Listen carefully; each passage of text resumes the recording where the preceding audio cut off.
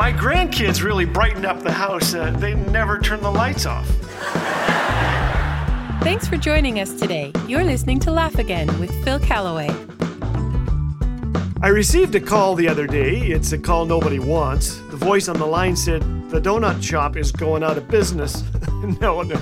Unfortunately, it wasn't that call. Caleb just broke his arm, my daughter-in-law Dallas informed me. He's being rushed to hospital by ambulance. Please pray. The drama began on a warm spring afternoon. 2-year-old Caleb was playing outside with his brother Seth. Mom and Dad were going about their business, and suddenly the back door flung open and in walked Caleb, whimpering. Nothing unusual. 2-year-olds are king of the whimper. But when the whimpering continued longer than usual, Dallas turned to Caleb and asked, "What's wrong?" "Owie," Caleb said, cradling his arm. Mama looked at the injured appendage and nearly jumped from her boots. Caleb's arm had an extra angle in it, and he's not double-jointed.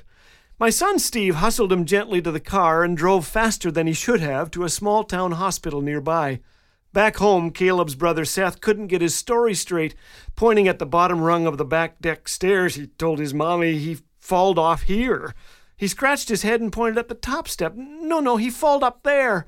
He wrinkled his nose and pointed at a grinning golden retriever. The doggy knocked him down. At the hospital, the on-call physician shook his head as he examined the x-ray. Caleb's forearm bones were broken clean through. "We can't set this here. He needs to go to the regional hospital right away." Soon Steve and Caleb were aboard an ambulance en route to a city hospital 2 hours away. Caleb snoozed. Daddy nervously chewed his nails.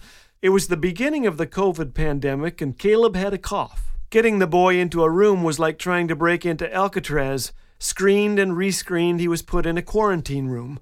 Doctors and nurses donned hazmat suits before entering, asked questions, and left. Steve and Caleb waited for hours. He sent me a picture of the two of them. We prayed. I thanked God my son was an improvement on his impatient dad. Caleb cried, then slept. Midnight came and went. Steve knows that faith in God doesn't remove our problems and questions. It knows where to take them. So he prayed, "Help, Lord. This is serious. This is my boy." An eternity or so later, a nurse entered. Daddy helped Caleb extend his arm and winced as the nurse inserted an IV needle. Caleb groaned. The frustrated nurse couldn't hit the vein. She tried his hands without success.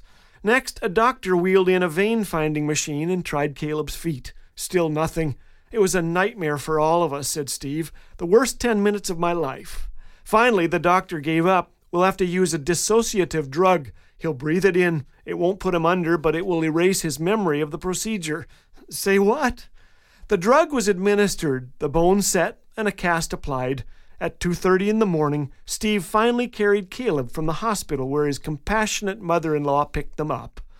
On the way to her nearby home, Steve recounted the traumatic events of a big day for a little boy and his dad. What effect would it have on his son, Steve wondered. Then, from the back seat, Caleb answered his question.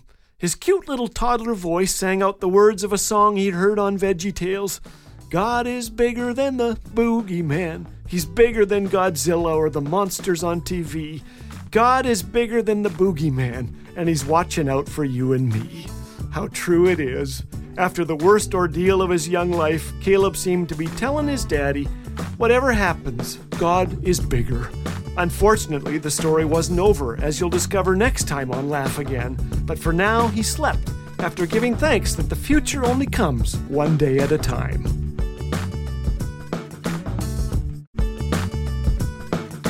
These days, there's no shortage of bad news. But here at Laugh Again, our hope is to share the good news. We want to see others laugh, think, and be encouraged in tough times with the promises of the Bible. Your generous donations help sustain and grow the reach of Laugh Again, so that countless others may have their hearts refreshed with the joy of knowing Jesus. To offer a gift today, or even become a monthly partner, visit laughagain.us. Laugh Again, truth bringing laughter to life.